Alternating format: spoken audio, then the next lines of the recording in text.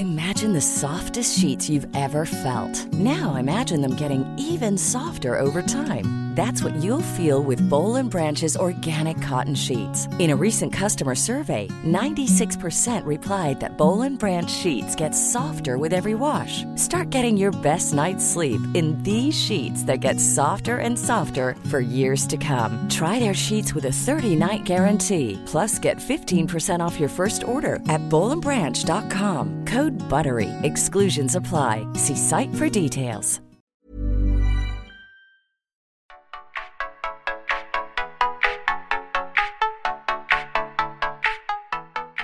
I have a saying, right? Through the struggles, you get the strength.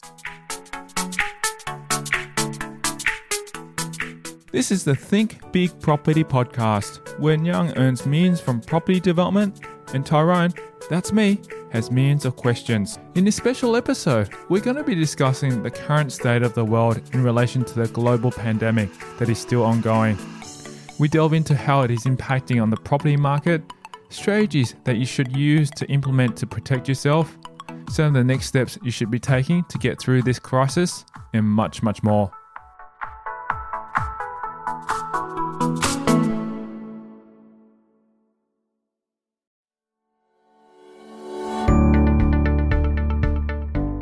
We have never experienced anything like this before, and hopefully never will again. But the situation is rapidly changing as the COVID-19 virus continues to impact on our daily lives. We catch up with Nyang Nguyen and find out how he is travelling in these uncertain times. I'm still on that roller coaster as well, but I've definitely been through a roller coaster like this before in the market corrections in the past, especially with the GFC and coming out the other side. So every couple of days there's obviously a blip with a couple of the government announcements, but it's definitely a roller coaster. And like I said, I have been through challenging times before. After the rain, there's always going to be sunshine, but there's a lot of things that we can share today to, one, give people some insights into what I'm doing, what you're doing, and how we're going to be dealing with things in the future, right? What would be really interesting to hear from your point of view, because you've been through GFC and actually we're there in the thick of it all. How have you prepped yourself at this point in time to, I guess, be going through another roller coaster as we per se now? What am I doing right now, I suppose, is what you're asking. And I'll discuss maybe the couple of deals that I'm working on right now. I've actually got 4 projects on the go. I'll more specifically talk about 2 that probably significant and give you some insight into what I'm doing and how I'm navigating this challenging times. Don't get me wrong, probably in the last 18 to 24 months, the market was challenging as well. I am mainly in the Brisbane market. I've got a project in Melbourne as well. But more so currently, it's more of a general theme. My 30-lot subdivision is a project that I started or purchased roughly 2 years ago, and we've got at least another 12, maybe 18 months to go. And look, a handful of things that I'm doing right now with the market definitely changing its tune is I'm negotiating more with buyers, definitely negotiating more with buyers, and I'm a lot more proactive with talking to the agents. In the past, in a buoyant market, you can definitely just sit there and wait for the phone to ring and wait for the leads to come in. However, I think a lot of this is reflexes. And rather than waiting for the market, I suppose, to hit rock bottom, because I don't think it's really even begun yet, is to be open to interactions with buyers. So one of the things I did do with my 30-lot subdivision is I staged it. So I did stage it so that development isn't all 30 lots in one go. Stage 1 is 16 lots and stage 2 is 14 lots. So last handful of projects that I've done, I've generally staged them. Anything, 5 lots, 10 lots or more, I generally stage it to reduce the risk. So definitely negotiating more with buyers and open to their offers.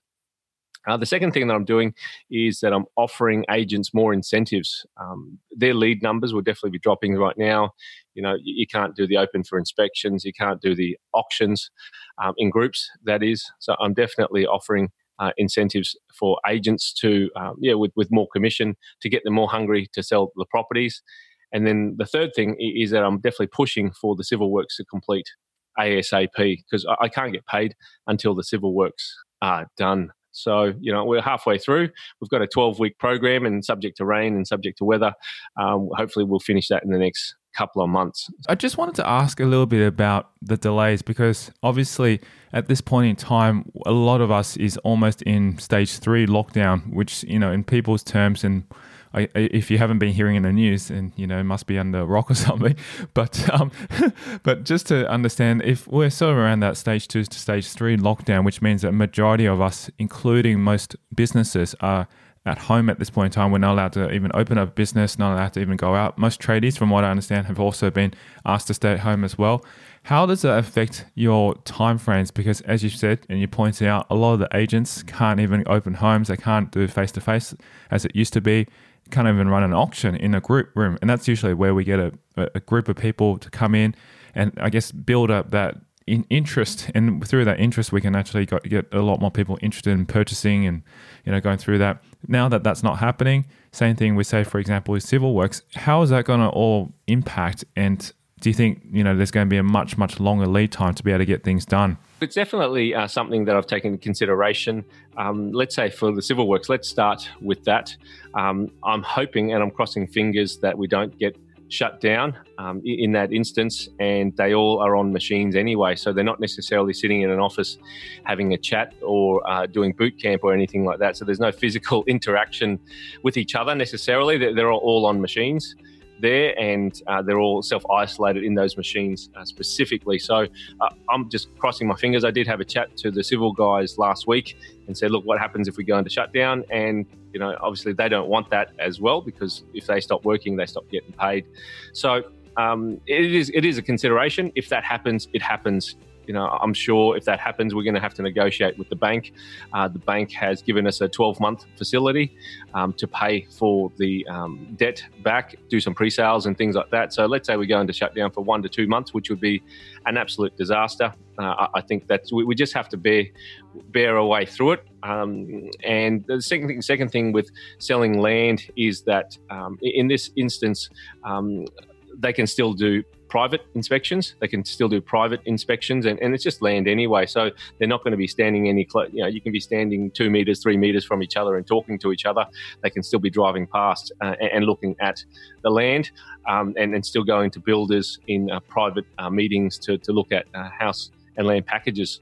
So long story short, though, is that it may extend the project by another 3 to 6 months, maybe even 12 months. I don't think it'll extend it by 12 months, but I'm thinking maybe 6 months. And you've got to put this all in your contingency. I think one of the biggest things that people miss is when they do the feasibility at the beginning, is they try to make a deal work. They try to make a deal work and they force it to work, and they trim this and they trim that, trim the expenses, increase the end sales, to go, great, I finally got 10% yield. And I've had clients who've done that, and I've been very, very strong in my conversations to them. That's a big mistake in doing that. It's not because I'm conservative. It's because I know I actually do the opposite. I trim the sales prices, I bring that back down, and I increase the expenses to see how tolerant my feasibility is and how tolerant my project is. And I was even looking at my project yesterday in terms of feasibility, and if we drop the prices by 20 grand for every block, we'd still make 18%. Right, so at the moment it's at 27%, and if we squeezed every block by $20,000 average price, call it 250k, if we dropped it by roughly 20k, which is just under 10%, then we'd be still making 18% yield there, and still making roughly $800,000 versus roughly 1.2. And these numbers are liquid anyway. Plus, so that's one thing. And the other thing with that is that I've also got a extra contingency of 200k in there for things to go wrong in terms of whether it's sales prices as well as liquidated damages, which is damages or delays by the and overruns by the civil works. That's been really, really helpful to hear, because you've factored in not only a price drop if you needed to do that, but you've also factored in a contingency of, a budgeted price just in case that, anything goes wrong. So I think that's a really, really good mindset to be looking at, because at the end of the day, you don't know when the worst case scenario is going to kick in, but at least if you've planned ahead for that worst case scenario, you've got, at least you can sleep at night thinking, okay, if I drop to whatever the worst case, which is happening right now, then at least I know what the plans are to move forward and the contingencies in place that I need to do to action. And you got to realize also is that this was done at least 2 years ago when I purchased the property. It's not now, 2 years after we were into the property. I did this 2 years ago in anticipation. I was not expecting it to come in this way, I'll be honest with you. I was probably thinking, you know what, we may get more expenses from a civil point of view and cost blowouts. That was really what I was thinking. But that's the mindset is always going to be the same. You always got to look at all the things that can go wrong, not because you're negative, but you've been through it before. And what I do find is that I actually do less projects than what most people want to do. And what I mean by that is some people want to do 3 to 5 projects a year and make 200 to 500 grand on each. I'm actually more conservative. I might do 1 or 2 bigger projects, or 1 big project and a handful of small projects. But each of them is well considered. Each of them is mobile. Each of them is nimble, because it's what you just don't know when the music's going to stop. That's what I love about how your approach is because every time I've heard and also been to your boot camps and also worked with you very, very closely is that you planned so many different exit strategies. It's not just 1 or 2. You've got at least 3 to 4, as many as you can think of, because then if you can make changes and if you need to, then you can action either one of those. And it sounds like that's what you've done with your 30-lot subdivisions and also all your projects as well, because if things do change, which it has right now, then you've actually got those contingencies in place. That way you can actually move forward and go, okay, I can still live with it. If you're dropping from, say, a 20% profit down to 18%, that's still actually a very, very good return for a project like that. Let's say it dropped down to 10%. One of my mentors just often reiterates to me in tough times like this, it's just about survival, right? It's just about survival in multiple ways. One is financially.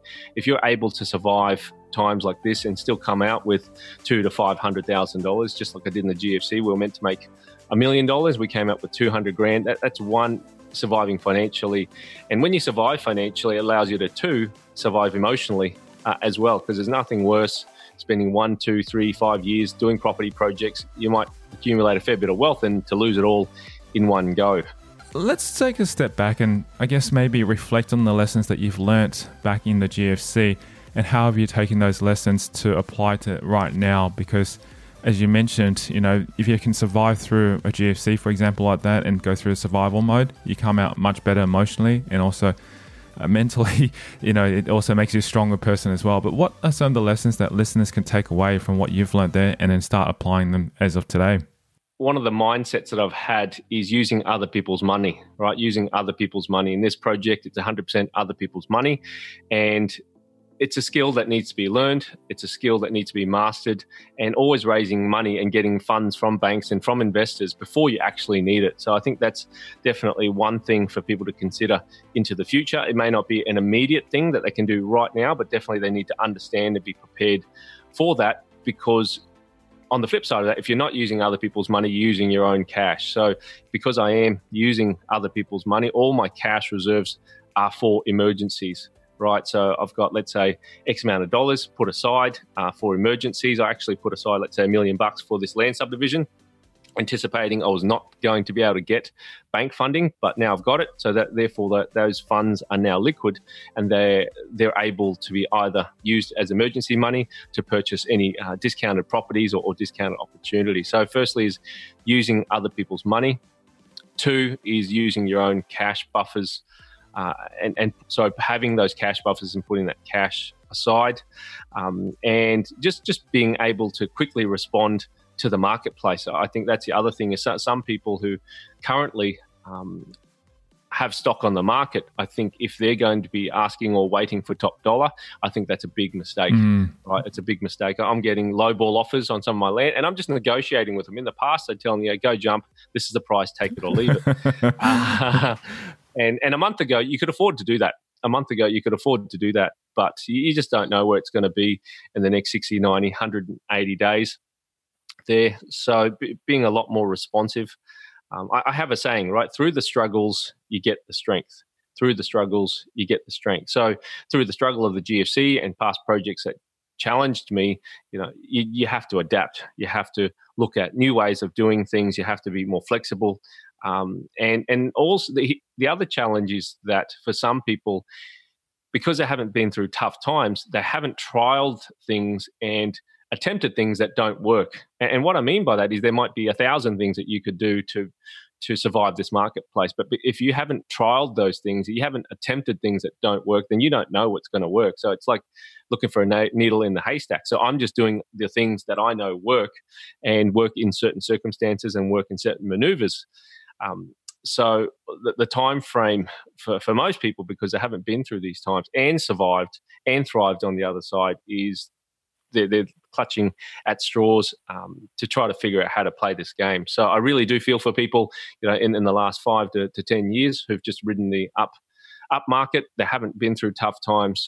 They haven't lost money. They haven't, been on the verge of bankruptcy and crawled their way out. It's one thing to go there and potentially lose money, but it's crawling your way out and just being a smarter person on the other side. Not because you want to, it's because you have to, because you just have to survive, right?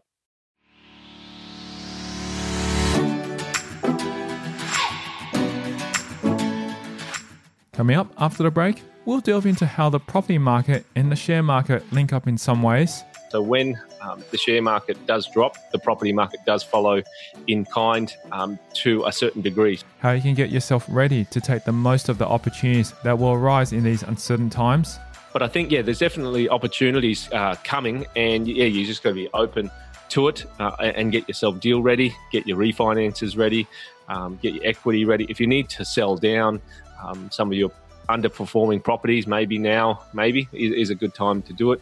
One of the things that Nyang hopes we get out of this pandemic, my wish for people is, is to learn from what's happening now in the next 10 years to come. So that's next. And you're listening to Think Big Property Podcast.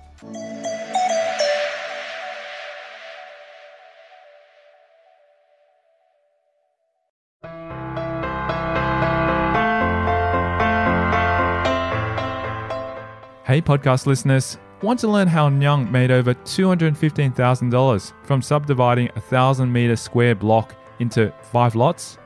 Many told him there were no good deals left in this suburb, but $215,000 profit in 12 months proved them wrong.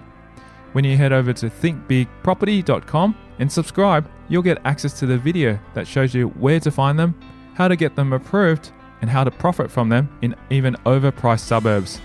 This video shows you everything. Simply visit thinkbigproperty.com to watch the video.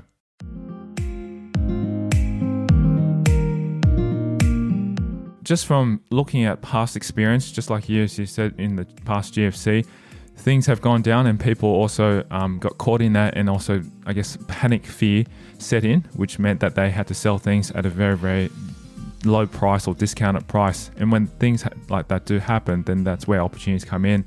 And we're starting to see that happen, I guess, across the board, particularly in the share market. Like, it's crazy how I looked at the charts, and I don't usually jump back into shares at all, but I'm looking at it interestingly because I'm trying to study and understand what the market's doing. And if you had a look across the board, for example, the All Ords and the top 200 stocks, literally most of the stocks I've been looking at, the big banks, the property companies, all of them have been half, like 50%, going from $20 down to $10. And you're thinking that just doesn't make any sense. But what's happening is that the fear of people, or margin calls, if people have actually purchased shares and they've been automatically said that they have to actually sell their stocks because it's reached the bottom limit, it basically sells all these stocks and sells them down and brings all the prices of the shares down to a certain level, which is where it is. But in the last, obviously, I think last day or two, the prices have all been jumping back up about 15 to 20%.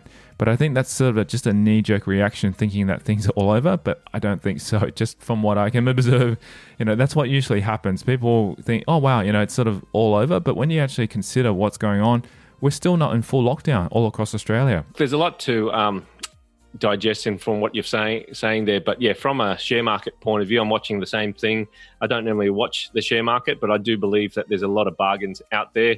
Am I saying you jump in and buy shares? No, not necessarily, but I am studying them personally myself. It's just too cheap. I'm the same. I'm waiting for the right things. I set up a portfolio going, okay, this is potentially what I could be buying when it hits those prices, because I know now if you studied it and had a look at some of the shares, you could purchase shares that were basically at the same price back in 2015. And you're thinking, wow, 5 years of a drop, which it's taking that long to actually rise, to drop it within, say, maybe a week, is an absolute bargain. And if you can pick up bargains like that, then, it'd be silly not to. There's a couple of considerations there that I'll mention. Is one, the property market does follow the share market, not in just as liquid or as quick, but there is usually a 3-6 month delay, maybe even 12-month delay. So that's one thing to consider there. Percentage-wise, it's not necessarily the same either. So don't take what I'm saying literally. I'm just saying there is a pattern. So when the share market does drop, the property market does follow in kind to a certain degree. So one of the challenges, though, to deal with is that in the GFC, there was a few fundamental differences to where we are now. One is that in the GFC, the interest rates were a lot higher, right? So interest rates were 8-10%. We had low doc loans. Finance was very, very liquid coming up to the GFC, i.e. if you had a low doc loan or ABN, you're 18, you could sign off and get $500,000, $1 million pretty easily. So with APRA, Royal Commission over the last 12 to 24, 36 months, they've definitely slowed, had a soft landing relative to the GFC from a financial point of view. So that's the first thing, is that, yep, the share market's dropped, but the other consideration in comparing those markets and how it's going to affect the property market is that the interest rates are quite low. So people's pain is going to be different. Yeah, there's going to be definitely motivated sellers in various areas. I'll give you some examples where, let's say, they've had a margin call like you've talked about. To explain to the lay viewers is that it means that someone's borrowed money to buy shares, and that loan may be secured against their house. If it's secured against their house and they have to sell their house to pay back the bank, then that's a dire situation. So if you think about, I often talk about the 4 Ds: death, deceased estate, debt, and distance, right? We're not talking about social distance here. We're talking about interstate or overseas. But yeah, debt, definitely people who can't make their mortgage repayments, who've lost their jobs, unemployment, they will be affected by that. Divorce, unfortunately, with people being locked down, I think that one, mental health, domestic violence, divorce, that's going to go through the roof, right? Yeah. People aren't used to being at home with each other 2 weeks forced, right? They're going to, something's going to crack. So, mate, you got 2 kids and so do I. So, we're dealing with it at the moment. I was going to say, if you don't hear this podcast coming up next, you'll know what's happened. Yeah, that's right. That's right. Tyrone's punched his computer and deleted it. No, I think we're on day 4 and counting. Day 4, day 5, and I think we've gone through the eye of the needle. The last few days have been pretty testing, because Olivia and I, we've been working from home for ages, right? I do have an office in the city, but I oftentimes work from home. And we're okay, just us two. But my point is that, the 4 Ds, I think that because of the volume is coming down in terms of the buyers, there's no in-house auctions anymore. Therefore, the buyer's it's going to turn from a seller's market, which it has been over the last 90 days, I believe, previous to lockdown, to going to the buyer's market. So the motivated sellers, are definitely going to accelerate. And I think there's going to be opportunities out there. Would I be jumping in literally today? By the time you listen to this podcast, it'll be maybe a few weeks. But I'd say in the next 90 to 120, maybe 180 days, there's definitely got to be some bargains there. But you got to get yourself deal ready. You can't just. It's like the share market. If there's some bargains and you're not liquid, you're not ready, you haven't got your entities ready, you haven't got your finance ready, you haven't got the investors ready, you'll just... I was just saying, if you just do that, you literally watch it go by. And that's the thing, with property, you have a little bit more time between now to then, because I guess if you look for some of the signals, which I'm watching at this point in time, is if a lot of businesses do close down at this point in time, then it's going to be at least another month or 2, depending on how good their cash flow is. That's when things will start to hurt, because if they're not receiving any sales or any cash flow coming in through opening a business, because if their livelihood is, let's just take for example a cafe, if they're not getting customers purchasing coffee and bread and whatever else that they're offering in terms of their services and products, there's going to be a certain point that they've got to actually be able to find cash flow to be able to fund their rent, because still there's going to be landlords out there who are expecting them still to pay their rent, even if they're open or shut. So it's going to get to that certain point that things are going to start to hurt. And if that happens, then they're going to default. And then that's where the rollover effects. And that usually takes between 60 to 90 days for that to happen. Hard to say what's going to happen exactly, but we are starting to see that. And because we're having a forced lockdown, especially a lot of places, we're going to start to see some pain happen all across the board. Further on from that, let's look at the unemployment situation. I'm not going to quote statistics because I'm not an economist or a statistician, but yeah, that's going to be a factor as well. So let's look at that, where people, let's say, unemployed, they've lost their jobs, and then they can't pay rent.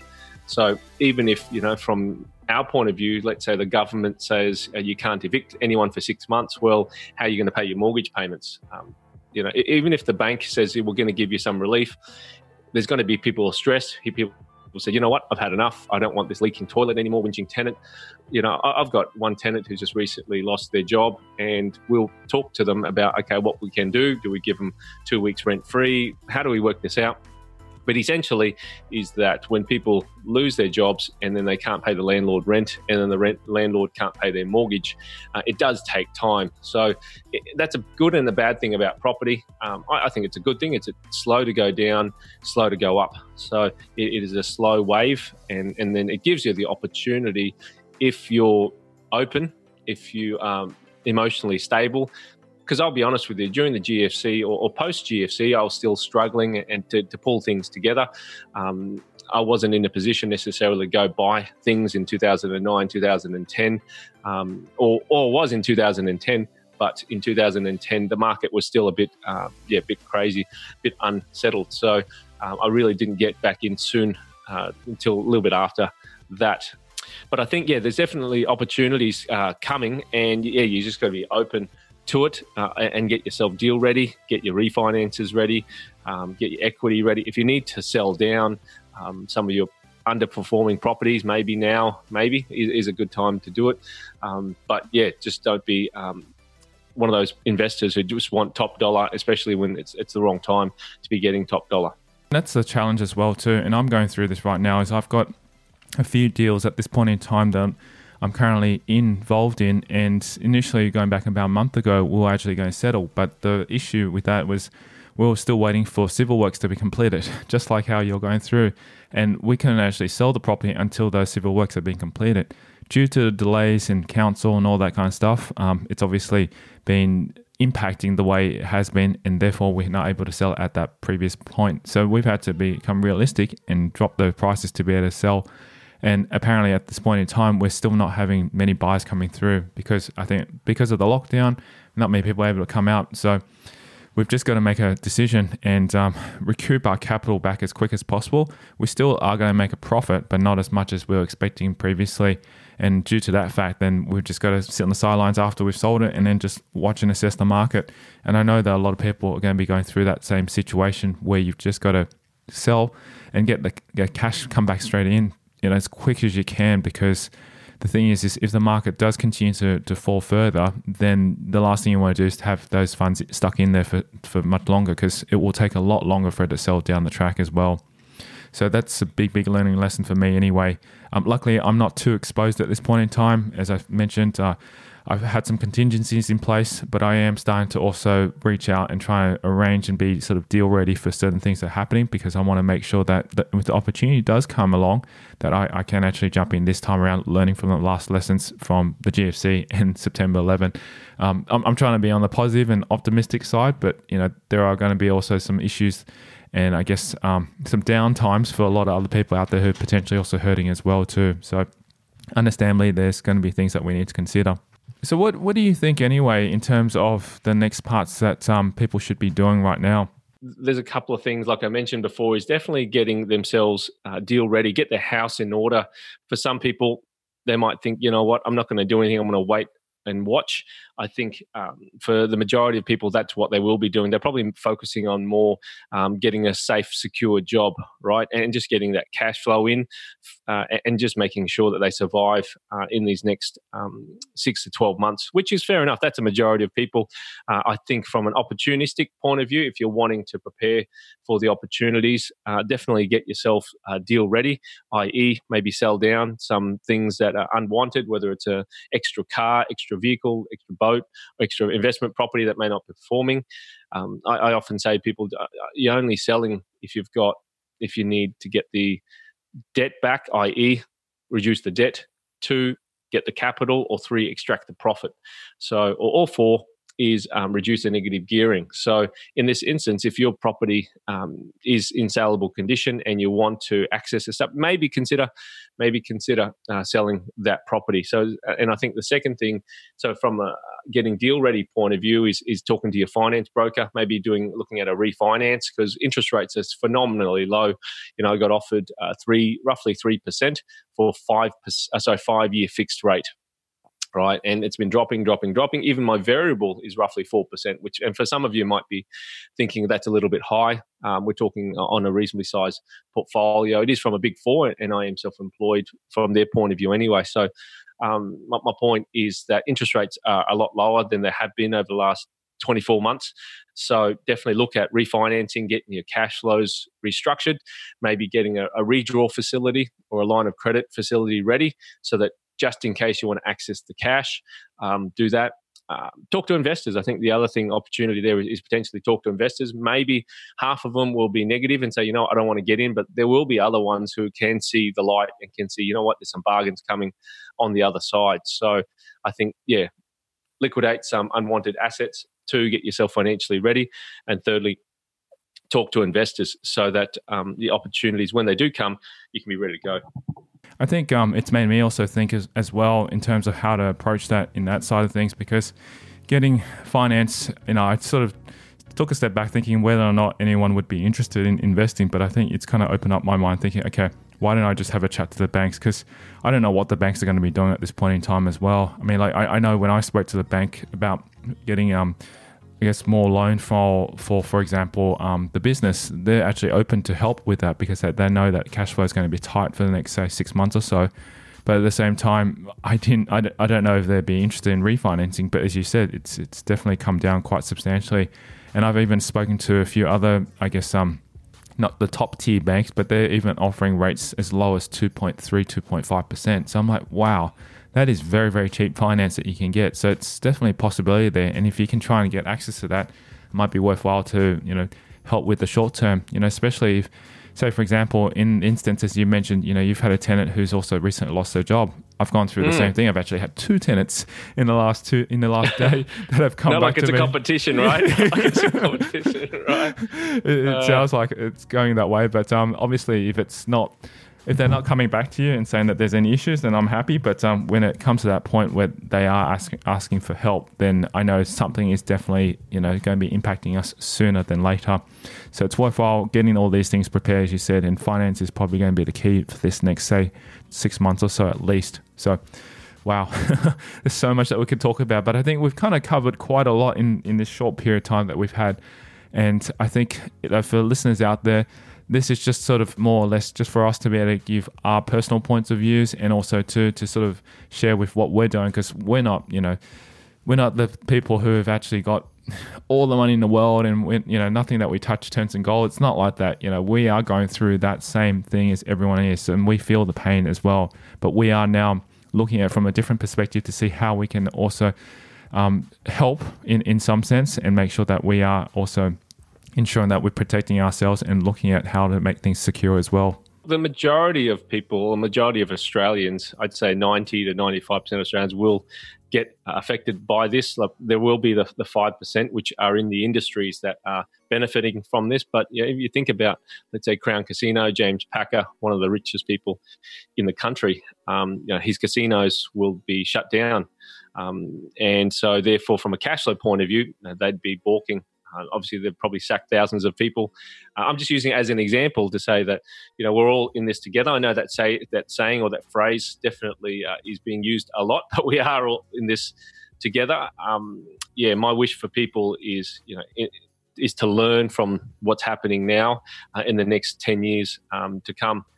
Just simply because I've seen too many people, they're just naive to the changes of the property market.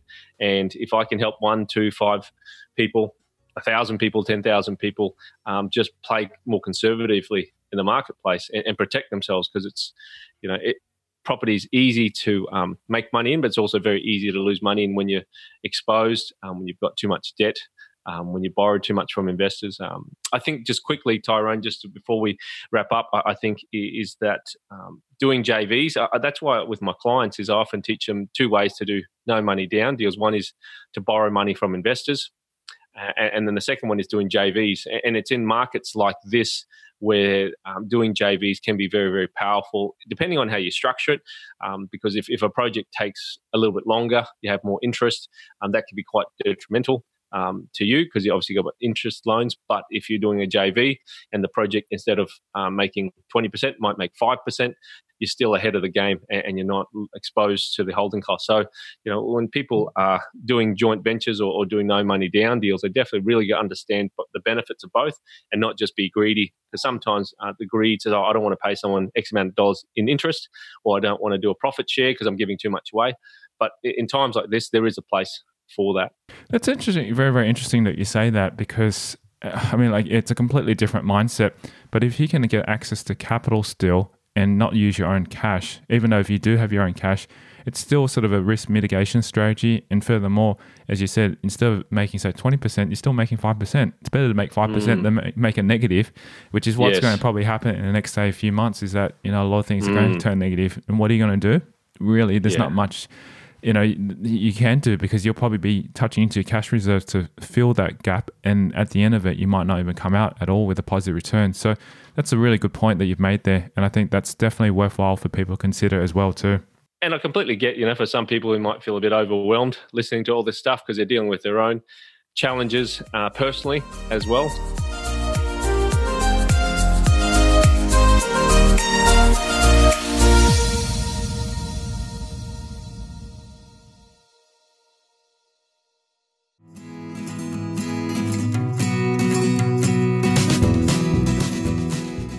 Coming up on our next special episode of the Think Big Property podcast, we'll be talking about an important aspect you should remember, especially in these uncertain times.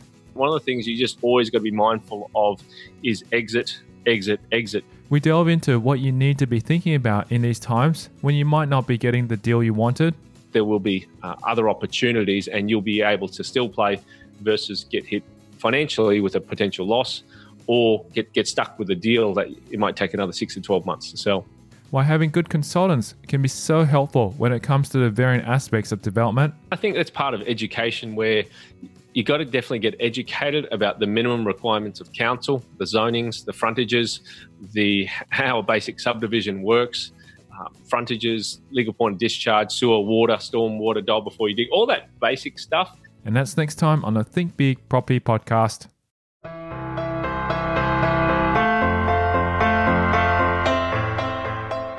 Hey, before you go, want to learn how Nyang made over $215,000 from subdividing a 1,000 square meter block into 5 lots? Many told him there were no good deals left in this suburb, but $215,000 profit in 12 months proved them wrong. When you head over to thinkbigproperty.com and subscribe, you'll get access to the video that shows you where to find them, how to get them approved, and how to profit from them in even overpriced suburbs. This video shows you everything. Simply visit thinkbigproperty.com to watch it now. Imagine the softest sheets you've ever felt. Now imagine them getting even softer over time. That's what you'll feel with Boll & Branch's organic cotton sheets. In a recent customer survey, 96% replied that Boll & Branch sheets get softer with every wash. Start getting your best night's sleep in these sheets that get softer and softer for years to come. Try their sheets with a 30-night guarantee. Plus, get 15% off your first order at bollandbranch.com. Code BUTTERY. Exclusions apply. See site for details.